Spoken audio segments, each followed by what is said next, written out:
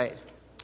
Well, we're going on to this question of speaking in tongues. And before I get into it, just let me say what I want to do is look at the verses in 1 Corinthians, primarily, a little bit in Acts, but in 1 Corinthians, that talk about this speaking in other tongues. It's kind of a controversial area today and somewhat of an unusual area to talk about.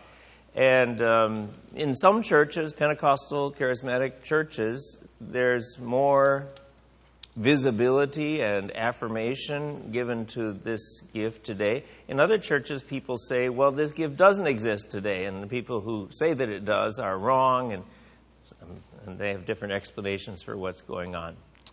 I thought what I'd try to do mostly this morning is keep the discussion focused on what is going on at the church at Corinth. What was this gift in the first century? And we can talk a little bit, if you want, about whether this gift is for today or not. But I thought let's, at least on kind of neutral ground, look at what the New Testament says about the gift and try to understand what was going on that gift at that time. As I often do, let me see if I can give you a one-sentence summary of what I think that gift was at that time. I think that it was a person's spirit praying or praising God in syllables that the speaker was speaking, but that the speaker didn't understand because they were in a language the speaker didn't understand. What do you mean, a person's spirit praying? Now, Paul talks about that very explicitly. Sometimes you say, I'm worried about something, but I can't figure out what I'm worried about, or I've got this somewhere back in my mind. There's something I'm anxious about, but I'm not sure, or I'm afraid about something, but I can't sort it out, or there may be times when you're just joyful and you're so busy during the affairs of the day, going from place to place, doing your work or doing your errands or whatever, that you haven't quite settled in your mind to even think what. But in the background of your mind, maybe, I don't know if you'd call it your subconscious or your kind of deep in your heart or something, there's something going on. Sometimes joy, sometimes sadness, sometimes concern. And I think when Paul says, my spirit prays, but my mind is unfruitful, he's saying that part of you that you're not quite sure what's going on, that is actually communicating with God through these syllables. So I think that's what's happening. And of course, in those times when we just get some quiet time, we think, now, what is troubling me? Why am I so happy? Or what? Then you can kind of reflect, and sometimes then you can remember what it was or think about what it was. But this is Paul's, I think, explanation for what's going on. So now, and do people think it's valid for today or not? It's no secret what I think, because it's been published for 20 years or something in things I've written. Yes, I do think the gift is valid for today. Do I think that there are abuses and mistakes that have been made with it? Yes, of course. Do I agree with the Pentecostal view, the Foursquare Church or the Assemblies of God, that everybody should speak in tongues at least once as a sign of baptism in the Holy Spirit? No, I don't agree with that. And that was back in chapter 39. For those of you who were here, I don't agree with that teaching, and I'll tell you why as we go through the verses. So that's where we're going. Let's see if I can get through this in about 20 minutes or so, and then we go on to the second coming of Christ. All right? So, tongues and interpretation.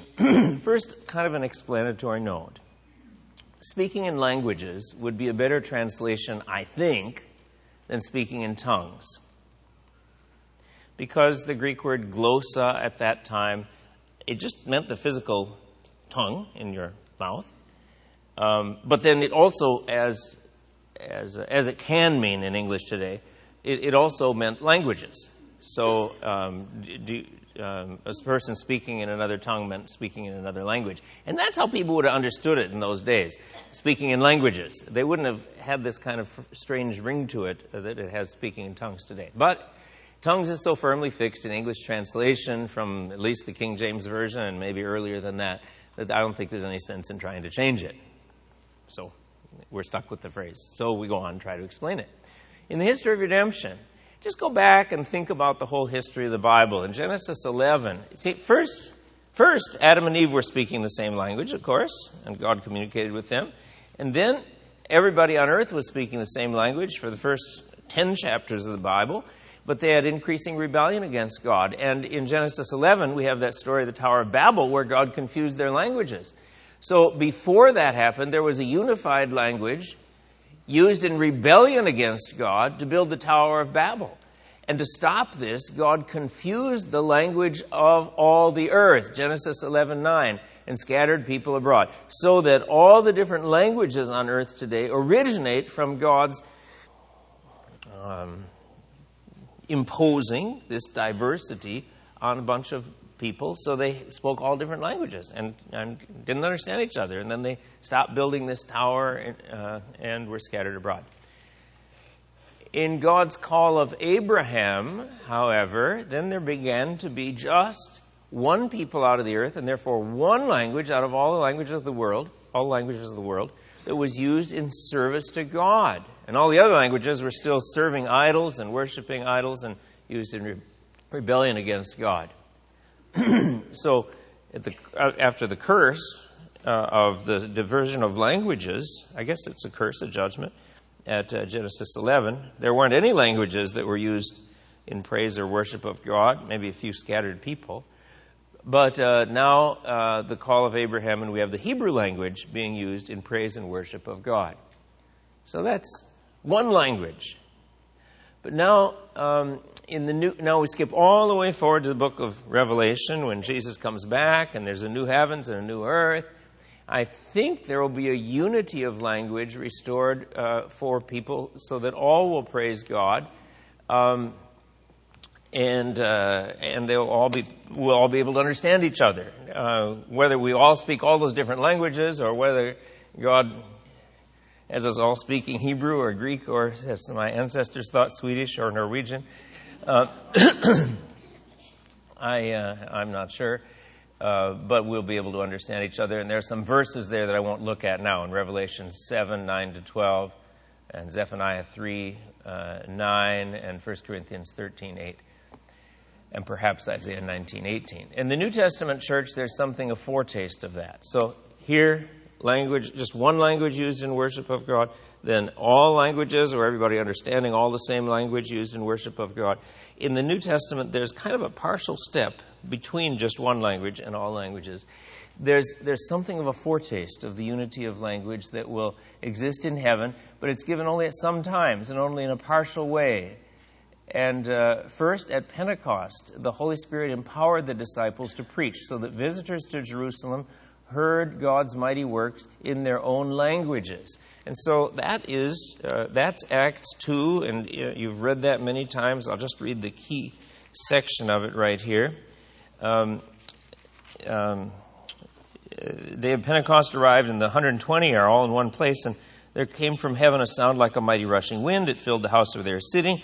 Divided tongues as of fire appeared to them and rested on each one of them. Apparently there's this picture or appearance of fire. And I think the fire is a symbol of purification. So it's God's purifying, and there's tongues of fire. God's purifying, and apparently purifying language, and maybe them. And they were all filled with the Holy Spirit and began to speak with other languages, or other tongues, as the Spirit gave them utterance. So it's a gift given by the Holy Spirit. And then the people, the Jews who were in Jerusalem, from every nation under heaven, Acts 2:5, came together. They were bewildered because each one was hearing them speak in his own language. And they were amazed. Are not those who are speaking Galileans? How is it that each of us hear in his own native language? And it gives a whole bunch of different areas of the world that people came from.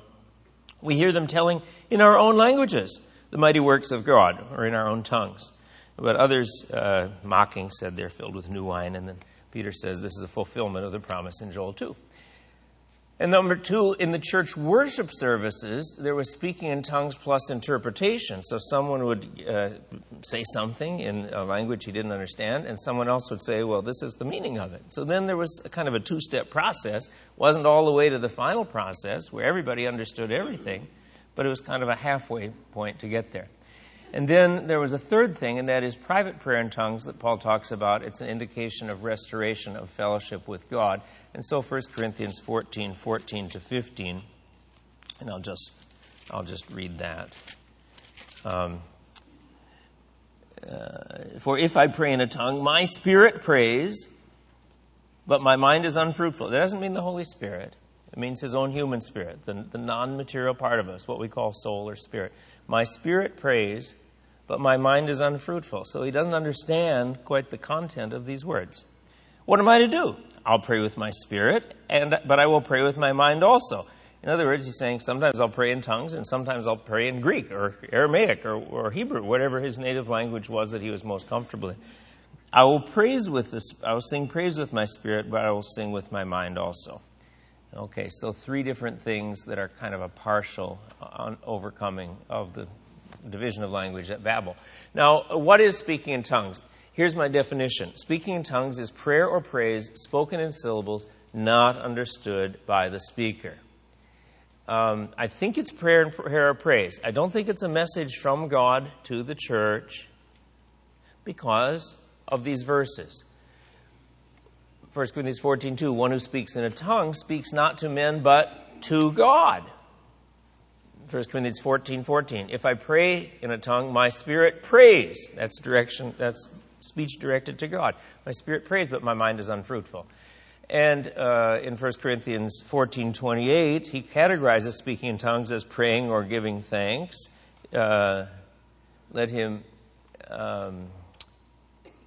If there's no one to interpret, let each of them keep silent in the church and speak to himself and to God. So it's speaking to himself or to God. And so it seems like prayer or praise directed to God, and it comes from the spirit of the person who is speaking. But it is not understood by the speaker. And this is the unusual part about it. 1 Corinthians 14:2 and then 13-19. Verse 2, one who speaks in a tongue speaks not to men but to God, for no one understands him, but he utters mysteries in the Spirit. So here's the church at Corinth, and Corinth was a cosmopolitan city with people from all different nations passing through. It was a city with a lot of commerce, a lot of trade. But even in that city where there might be people speaking various languages and various backgrounds, Paul says, nobody understands. So no one understands him. He utters mysteries in the Spirit. It's empowered by the Holy Spirit. And then going down to verse 13, one who speaks in a tongue should pray for the power to interpret. If I pray in a tongue, my spirit prays, but my mind is unfruitful. In other words, his mind doesn't understand what's going on. What am I to do? I'll pray with my spirit. I'll pray with my mind also. I'll sing praise with my spirit. I will sing praise with my mind also. Otherwise, if you give thanks with your spirit, how can anyone in the position of an outsider say amen to your thanksgiving when he does not know what you're saying? So if I just came in here and started speaking, we were in Albania in December, and every once in a while, some of the speakers would give little talk, some of the people introducing us, they'd give a talk in Albanian. And let me tell you, I didn't understand one word of Albanian, except if they said grudem or asmus, then I figured it out. But I couldn't say amen, and I didn't know what was going on. But if someone gave me one of these little headphones, where the little guy in the booth over there was simultaneously translating into English, then I could say amen or whatever. I could understand. So Paul says if people don't understand what you're saying, how can they say amen to what you're thanksgiving? You may be giving thanks well enough, but the other person is not being built up. And then Paul says, I thank God that I speak in tongues more than all of you. Very interesting. So Paul used this gift. Nevertheless, in church, I would rather speak 5 words with my mind in order to instruct others than 10,000 words in a tongue. So he'd rather speak in a language that people understood. In that city, it would be Greek, ordinarily. This, I think, is really convincing evidence against the idea that speaking in tongues was was always speaking known foreign languages that somebody there understood. Paul says, nobody understands him. So it isn't a known foreign language. And if it was the ability to speak in a known foreign language, it was at Acts. Yeah, people understood it at that instance. But it seems like ordinarily in the church, it wasn't a known foreign language because Paul says he does this more than all of you, but not in church. Well, that means he's doing it in private. Well, if it's a known foreign language, why is he doing this in private where nobody who knows the language can understand him? So I just am not persuaded by people who say it was a known language. It was a known language at Acts, but I don't think that means it always was. I think that was just a one-time event. And the doctrinal material here in 1 Corinthians explains the general case. In Acts 2, tongues, because of Acts 2, tongues may at times be in actual human languages. The hearer is understood. So here, some people say, well, speaking in tongues this must always consist of speech in known human languages, since that is what happened at Pentecost. But my response is, the fact that happened once in Scripture doesn't require that it always happened that way, especially when 1 Corinthians 14 indicates the opposite. Paul does not say that foreign visitors to Corinth will understand the speaker, but no one will understand. That seems to me pretty decisive. And also in 1 Corinthians 14, it's Paul's general instruction based on wide experience of tongue speaking in many different churches. Acts 2 describes one unique event at a significant turning point in redemptive history, and I think God allowed there to be languages then that people there understood, so we could see the kind of completion of the speaking and understanding what was going on, confirming that there was validity to it, I guess. It's prayer with the spirit, not with the mind. This is what I said at the very beginning before we started the outline. If I pray in a tongue, my spirit prays, but my mind is unfruitful. What'll I do? And basically he says, well, sometimes I'll pray in tongues, and sometimes I'll pray in Greek, because I understand Greek. So, sometimes I'll praise God in tongues, and sometimes I'll praise God in Greek, or whatever he was speaking, maybe Hebrew or Aramaic. I will pray with my spirit, I will pray with my mind also. I will sing praise with my spirit, but I will sing praise with my mind also. Paul is not talking about the Holy Spirit praying through us. Rather, it's our spirit praying. And the reason I think that has to be so, he says, my spirit and my mind. And the contrast between my spirit and my mind means it's constituent parts of himself as a human being, not the Holy Spirit within him. Though the Holy Spirit empowers it, it's not the Holy Spirit praying. But his mind does not have to formulate words and sentences and decide what to pray for. So that's where there is a benefit, spiritually, a benefit to this gift. Why would God give such a gift? Maybe to keep us humble and prevent intellectual pride, remind us that God is greater than our understanding. He works in ways that transcend our understanding, and he works in the unseen spiritual realm in many areas: regeneration, prayer, worship, spiritual warfare, and things that I can't read because they're too far down on the slide here. But other ways. Okay. Now, what happens when somebody speaks in tongues? Well,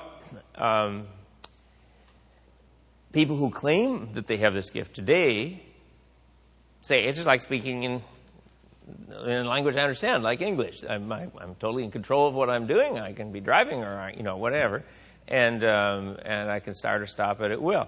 And that is confirmed, I think, by Paul's description, where it does not seem to be ecstatic but self-controlled. 1 Corinthians 14:27. If any speak in a tongue, let there be only two or at the most three, and each in turn, and let someone interpret.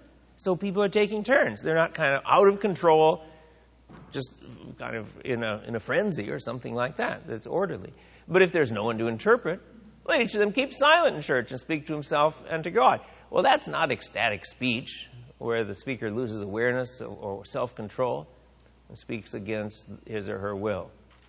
It seems like those who spoke in tongues were aware of what was going on and were able to control themselves and take turns and be quiet if there wasn't anybody to interpret.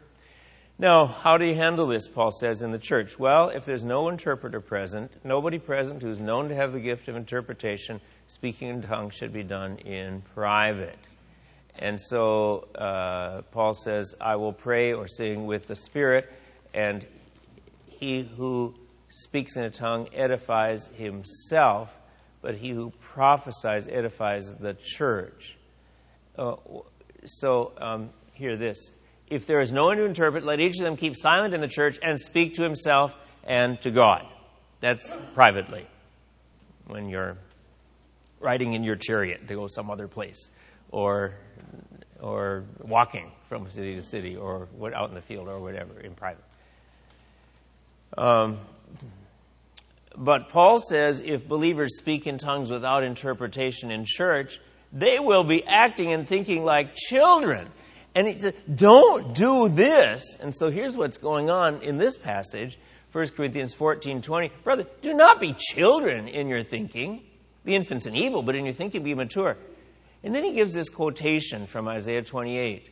In the law it's written, by people of strange tongues, and by the lips of foreigners I'll speak to this people. And even then they will not understand me, says the Lord. So here the context is, God has been warning the people of Israel that they've been straying from Him, and they need to return to Him, and they reject His warning.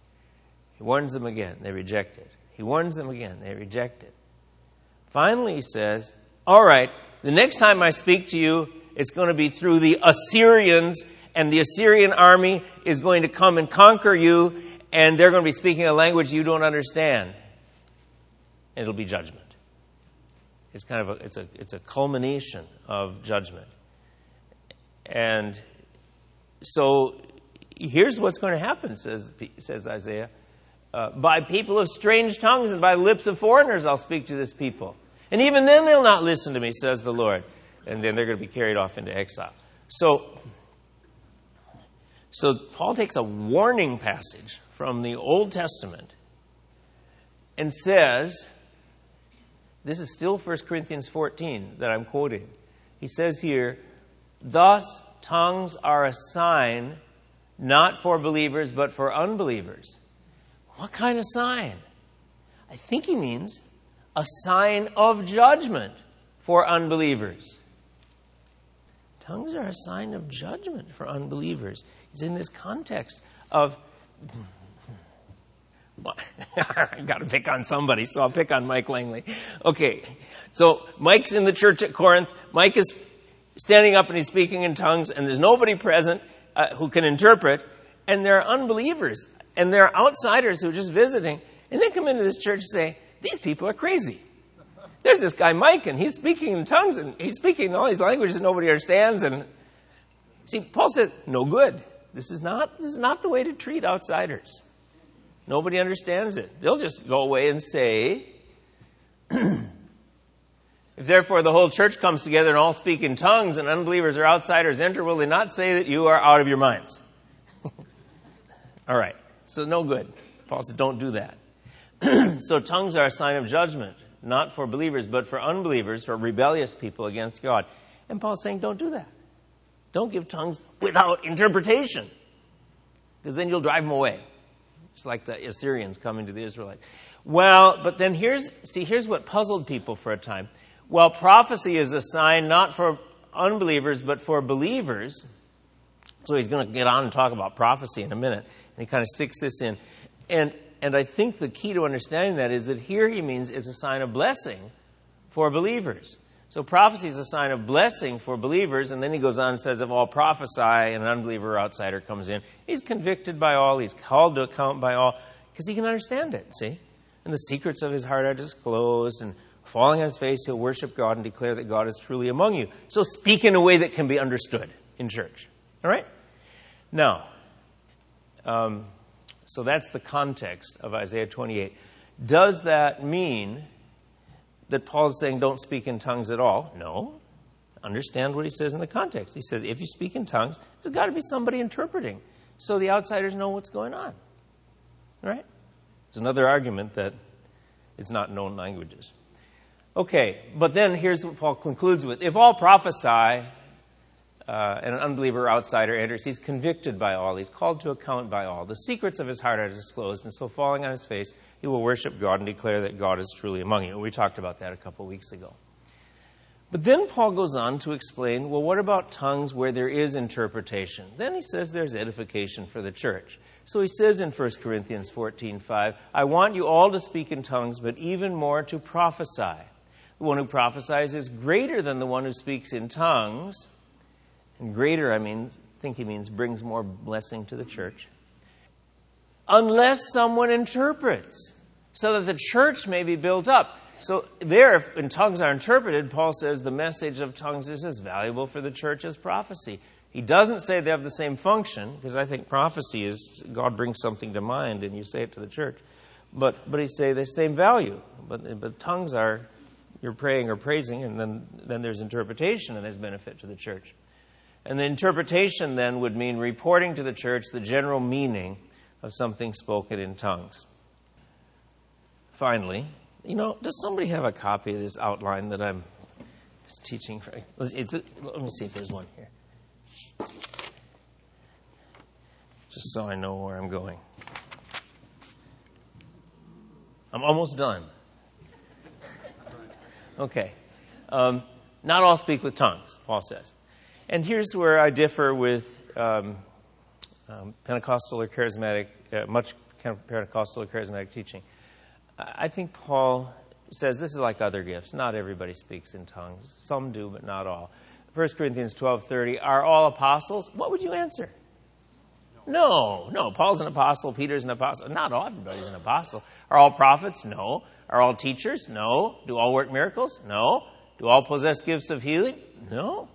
Do all speak with tongues? No. Do all interpret? No. Implied answer in all those cases is no. But nothing in Scripture says that only a few will receive this gift, and Paul sees it as edifying. So in prayer and worship, it wouldn't be surprising if there was a widespread distribution of it, and many Christians received it. And of course, in many parts of the world, Pentecostal and charismatic groups have just expanded by tens of millions around the world, and there are many who speak in tongues. Sometimes without much teaching or instruction or understanding, and with, I suppose, many mistakes being made. But on the other hand, the mistakes don't make me want to say, well, this isn't in the Bible. It looks to me like it's in the Bible. Well, now, I've heard people say, wait a minute, I read this story of someone who was speaking in tongues, and you know what? Later, it was revealed to him that it was a demonic spirit, and he was really speaking blasphemies and curses against God. So we better beware of this. We better think this is dangerous and not allow this gift today, because what if we don't understand what we're saying? Maybe we're saying really bad things. Well, my approach is to say, well, let's kind of get the balance of the viewpoint that Paul himself has in 1 Corinthians. What is his perspective? It doesn't seem to be Paul's concern, even in Corinth. And I didn't put the verse up here, but 1 Corinthians 10:20, Paul says what pagans sacrifice, they offer to demons and not to God. And I've been in the city of Corinth. I've walked around the ancient ruins of the city of Corinth. You got the temple to this and the temple to that and the temple to this and the temple to that. All these foreign Greek gods were being worshipped by people all over the place. And, there's meat market there with food offered to idols that Paul talks about in 1 Corinthians. There was a lot of demon worship, honestly, going on in Corinth. And Paul says so in 10:20. But Paul doesn't say, even with all that kind of demonic background to these Corinthians, he doesn't say, I want you all to be afraid of speaking in tongues. It's not his concern. In fact, and maybe to address that, he says, no one speaking in the Spirit of God ever says Jesus is accursed. And so I think he's saying, if the Holy Spirit gives you this gift, then don't worry that the Holy Spirit's more powerful than these demons. And it's a positive thing. Now, evaluating that, I suppose you could say, well, is there positive fruit in someone's life if you believe this for today? If you don't believe it's for today, then, you say, how did they evaluate it at the ancient world? That's fine. But Paul says this isn't going to happen. The Holy Spirit will protect you. And then is Romans 8:26 to 27 related to speaking in tongues? We don't know what to pray for as we ought. The Spirit intercedes for us with groanings too deep for words. I don't think so. Paul doesn't mention speaking in tongues here. It might be kind of a similar idea of groans and sighs that the Holy Spirit makes into effective prayer, but I wouldn't say it's speaking in tongues. Okay. Can you, Jason, push the B on the... Thanks. Okay. What's your name way in the back? Richard. I'd like to ask a question about speaking in tongues. I would wonder, we've got a big crowd here, whether there's anybody that has actually spoken tongues and would be willing to share their experience. I don't know. I'm not going to put anybody on the spot. So if somebody wants to, I guess that's fine. Okay, what's your name up here in front? Marco? Okay. For me personally, speaking in tongues has been a normal part of my Christianity. Okay, you got an answer. Yeah, really from the early times, and not in an extreme Pentecostal way, but it just really more in my personal before the Lord, and actually a very, very helpful, gift, so. Thanks. Okay. You know what you're saying? I don't know what I'm saying, but if I don't, sometimes I can just ask the Lord, and just flood of thoughts will come to me. Okay. And it'll be a clear, wow, where did that come from? Does it seem to you like you're praying? Or it does seem to me like I'm praying. Absolutely. Okay. Absolutely. Okay. Thanks. I have a question. Other questions? Yeah, Marco. How would you positively encourage somebody to begin speaking in tongues? I'm going to tell you, Marco, I want to be subject to the leadership of the church here, and I didn't ask permission to teach this. It's all stuff in my systematic theology book. But if I start saying to people, here's what you do, A, B, C, D, I think I'd better get a lot of clearance from a lot of people before I start doing that in a Sunday school class at Scottsdale Bible Church. I hope you don't mind that I... Okay. What I'm trying to do is what I've done through 53 chapters of this book, probably 100 weeks, is lay out what the teaching of the Bible is on these different topics. And I thought to be faithful to the topic, I should do that today. And what I think is very much, it's been in print. So I think I'll leave it there. I think it has happened that many people who've started speaking in tongues have just, in their prayer time, just started speaking syllables that they didn't understand, and it turned into a sense of prayer or praise. It wasn't a big, complicated deal. So I'm trying to make all of these gifts not super complicated, but just things the Holy Spirit does in people's lives. So, all right. Yeah, what's your name here? Michael? You talked about interpretation. How do you, and I've witnessed someone speaking in tongues on stage and then someone offering an interpretation. Yes. How do you authenticate the interpretation? Meaning... Okay. Now I will tell a personal story here. I was in a group of people when I was back teaching at Trinity, a group of people in a home, and it was just kind of a gathering some Christians, and we prayed afterward. Prayed together, and I can't remember all the people. There were some people connected with Trinity Divinity School where I was, and I'm not sure who else. I think everybody maybe there was. And someone prayed in tongues, and 3 people at the same time had a verse from Psalm 110 that came to their minds and mentioned it. Well, I said, that one seems like a no-brainer.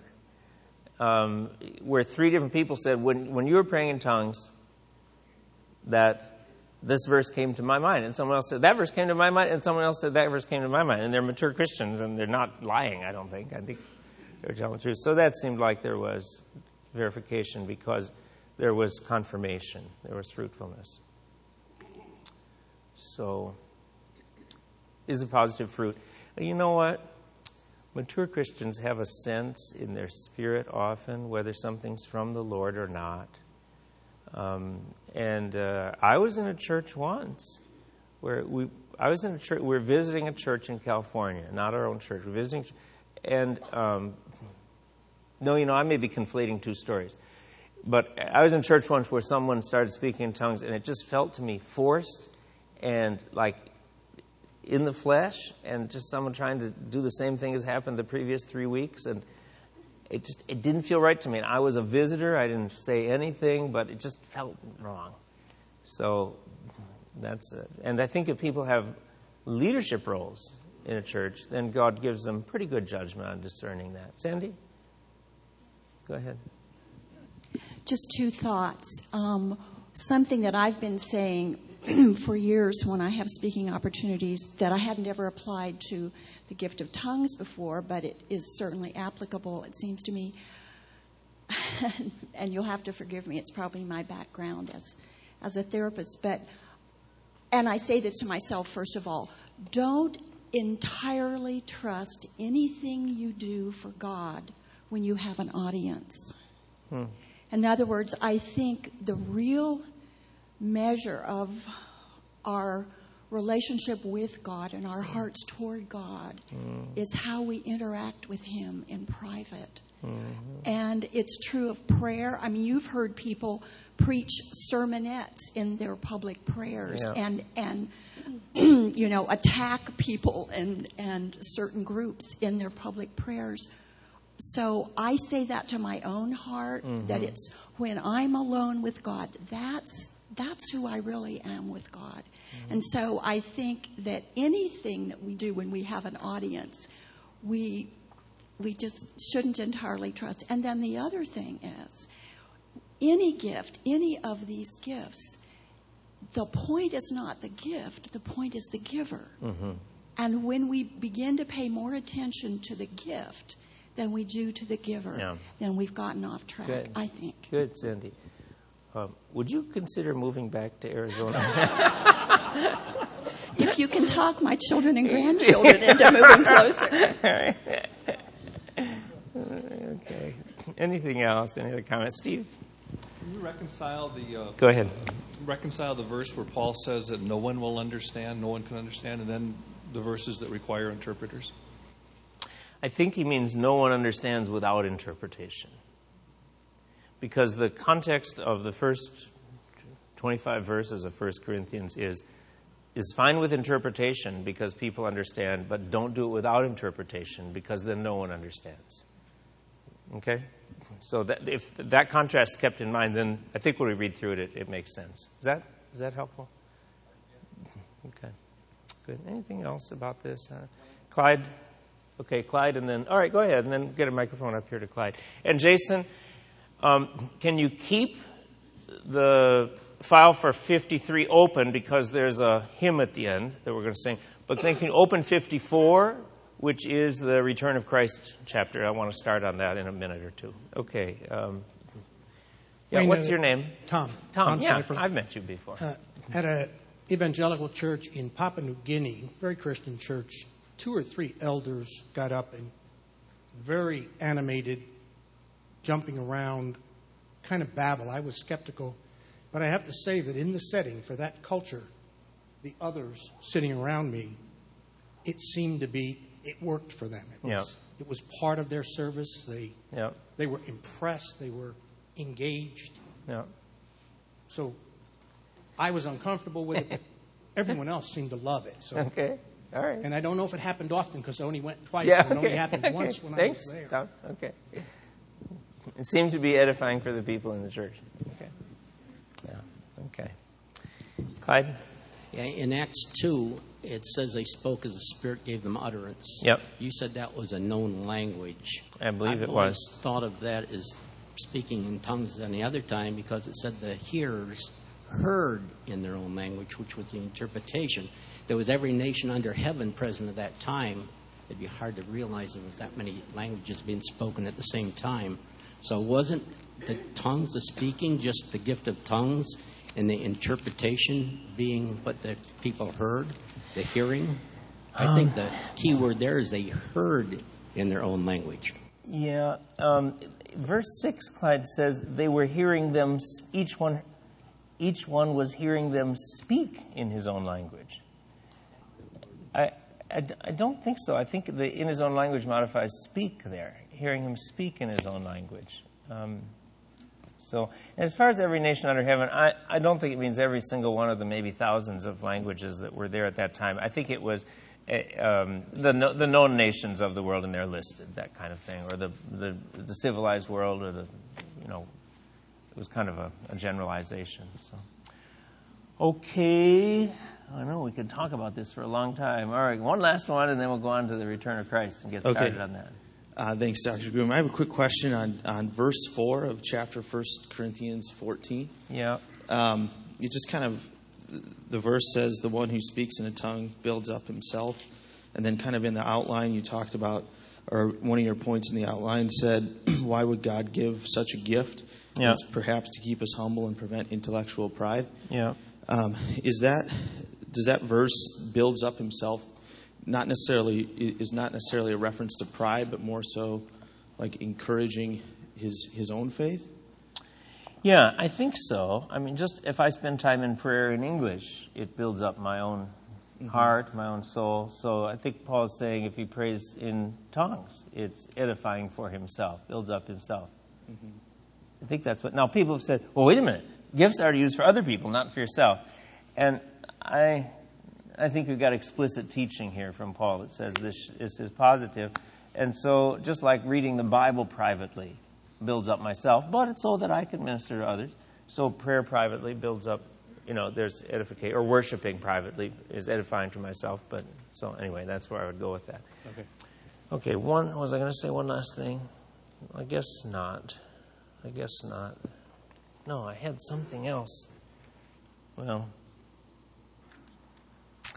I think I should... Oh, yeah, I was going to say the ESV Study Bible had me as the general editor, and on this issue of spiritual gifts, I think that all these gifts exist in the church today, but we have to guard against misuse. But our New Testament editor, Tom Schreiner at Southern Seminary in Louisville, had a view that he was leaning toward a cessationist view, that these miraculous gifts are not for today, but they ended in the first century. So in all the notes in the ESV Study Bible, you'll get two opinions. That is, you'll get, he and I wanted to be fair to each other's viewpoint, and so we kind of took an even-handed approach to this. And people who say prophecy and tongues aren't for today, then that viewpoint also has arguments in the Study Bible. And the argument of people who say that these aren't for today, like Richard Gaffin, my friend and a New Testament professor at Westminster Seminary, or Palmer Robertson, another professor that I had at Westminster Seminary, their writings will say, no, we think this is given from the Holy Spirit, so it's words that equal the Bible in authority. And of course, we don't have any more Bible today, and so we're not going to have this gift functioning today either, because that would, if you get it and then it's interpreted, that it would add to the words of the Bible because it's God's very words. Now, I don't agree with that, but that's their argument coming from the fact that it's prompted by the Holy Spirit. And there are other people, as I've alluded to, who say, well, it was known languages in Acts, so if a missionary is given a gift to speak a tribal language miraculously, then I'm thankful for it and we'll allow that today. But if it's not a known human language used in evangelism, then we won't allow it for today. So that would be kind of that position on the other side, just to be fair. But I haven't given equal time. But in the back of the Systematic Theology book in chapter 53, the bibliography, you can read further literature on both sides. All right. We're ready to go to the next chapter. Now we'll get to something non-controversial.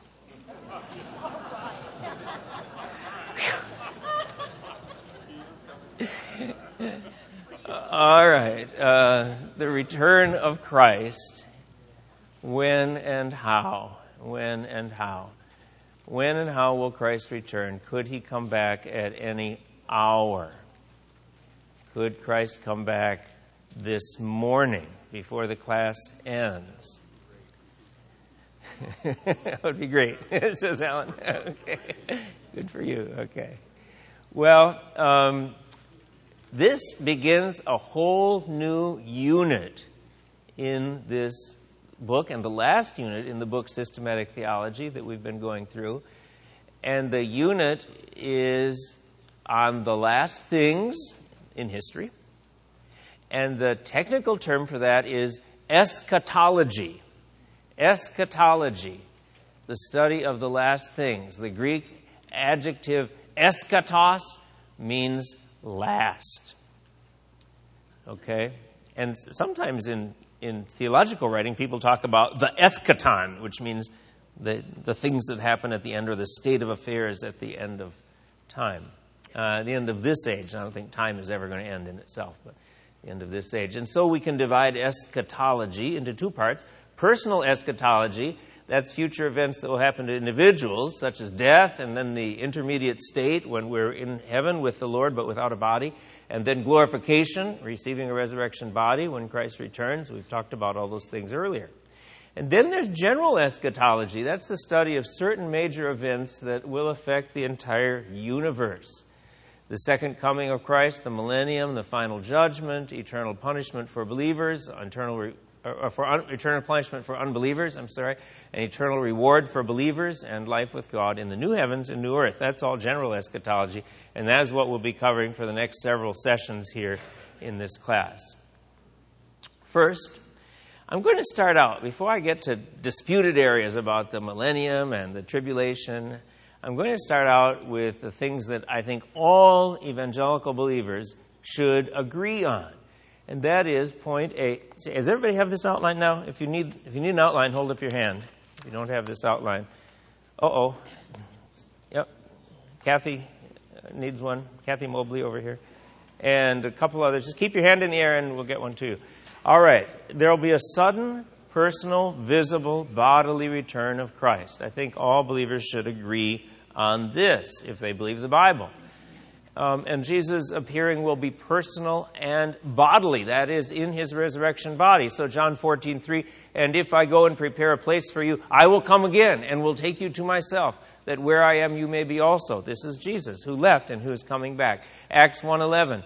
The angel said, as the disciples watched Jesus ascending up into heaven after his resurrection, 40 days after his resurrection, he was ascending up into heaven.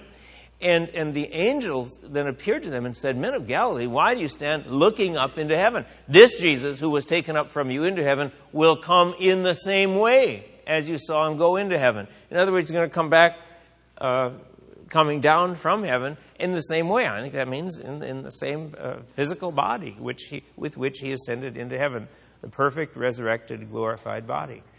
1 Thessalonians 4:16. For the Lord himself will descend from heaven with a cry of command, with the voice of an archangel, and with the sound of the trumpet of God, and the dead in Christ will rise first. That's a dramatic event. Jesus is coming back. And there's a loud cry or a command. I don't know. Prepare to meet him, or the Lord is coming, or even a call to the dead to rise from the earth, as Jesus said to Lazarus, "Come forth." Cry of command, the voice of an archangel, and the sound of the trumpet of God echoing through the skies. One of the greatest pieces of music in all history is "The Trumpet Shall Sound," Handel's Messiah, from this passage. The trumpet shall sound, and the dead shall be raised incorruptible. And it goes on for 6 or 7 minutes in Handel's Messiah. Just a majestic, beautiful, heavenly trumpet tune. And the dead in Christ will rise first. And Revelation 1:7, behold, he is coming with the clouds, and every eye will see him, even those who pierced him. And all tribes of the earth will wail on account of him. Even so, amen. He's coming. And there are many other passages. We'll get to more of those soon, about Christ coming back. When I was in college, a long time ago, I went to hear a public debate between a Harvard Divinity School professor, Harvey Cox, and an evangelical theology professor, Carl F.H. Henry, who has now gone to be with the Lord. And I was sitting in the back, and Carl Henry did very, very well in that debate against Harvey Cox. But Harvey Cox was just a classical mocking skeptic. You don't think that Jesus is coming back on the clouds of heaven? And he just laughed in mockery. But yes, I do think that. And Carl Henry did think that, and believers throughout the ages have thought that. So he's coming back. And so it's not just, when I say personal, visible, bodily return of Christ, it's not just the ideas of Christ are going to gain prominence, or the Spirit of Christ, loving one another, are going to come back in great force on the earth. That's a liberal denial, a liberal idea denial of the truthfulness of the Bible. But it's a personal, bodily return of Christ. And point B, we should eagerly long for Christ's return. Now, here's where we're going. We should long for Christ's return, and we do not know when Christ will return. And this is where I wanted to get to today, but I didn't do this. Could Christ come back at any time? Some people say yes, but then other people say, wait a minute, the conversion of the Jewish people hasn't happened, the famines and the earthquakes haven't come, and the preaching the gospel to all nations haven't happened, and the Great Tribulation. So wait a minute, we've got all these signs to happen. So that's what we're going to come back and solve next week. Because I'm out of time.